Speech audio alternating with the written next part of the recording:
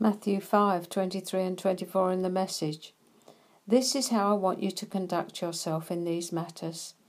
If you enter your place of worship and about to make an offering, you suddenly remember a grudge a friend has against you. Abandon your offering, leave it immediately. Go to this friend and make things right. Then and only then come back and work things out with God. The second part of this is very interesting. Then and only then come back and work things out with God.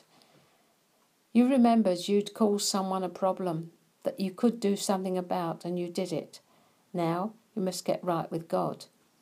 Two people are involved, God and the person you offended by your attitude or behaviour.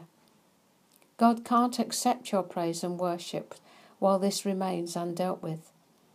The Pharisees had a sort of a sliding scale, a balance they used. They thought if they worshipped and brought offerings enough, it would balance their wrongdoings. But God says, no. Go and put things right. I cannot accept your offering with that in the way. Rat sandwich time. We saw it with Cain and Abel. He was very angry when his offering was not received, so he brought God another one. His brother. Have that and be satisfied, he was saying. Unfortunately, you see, it all comes back to our relationship with him. Nothing of this happens in isolation. This is why some time ago we covered the issue of 1 John 1, 9 and 10. If we confess our sins, he is faithful and just and will forgive us our sins and purify us from all unrighteousness. If we claim we haven't sinned, we make him out to be a liar and his word isn't in us. So, you know what you did to make this happen, Jesus says. Now go and make reparation. Apologise. Whatever is needed with the person concerned, then come back and worship me and I can receive it. When you've hurt or offended someone and done nothing to repair the situation, don't think your outward piety and offerings will get you anywhere. This is all about the relationship with him. He can't fellowship with you while you have issues outstanding in your life. A show like the Pharisees isn't enough. Whitewash. Outward appearance was what he had against them, an illusion of purity that he described as whitewash. If you've upset someone, go and put it right, because it's as bad to have this in your life as if you'd murdered someone. He can't fellowship with something that isn't the same as he is. That's why he gives us his righteousness, so we can fellowship with him.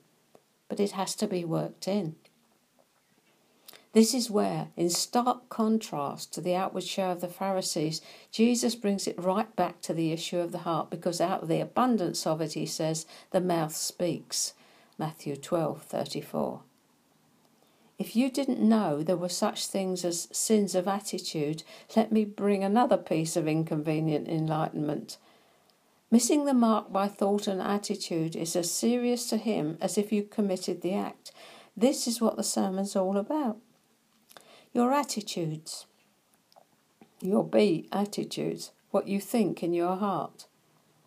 We can try and comfort ourselves by thinking we haven't committed murder or stolen or bad-mouthed anyone, but do we do it in our thought life? Calling someone a fool, despising them, speaking against them, judging and criticising, resenting and hating them, all come into the category of attitude sins which arise in the heart of man. They're many and varied, and they open up, as they say, a whole new can of worms. So what's the remedy? Change your thinking. Renew your mind, because the thought is father to the act. Serious business. Character, conduct, and influence. It's all about these guys. Could cause some of us to stop right there and think for a moment about our thought life and start to make the necessary mid-course corrections. The journey of 1,000 miles starts with the first step.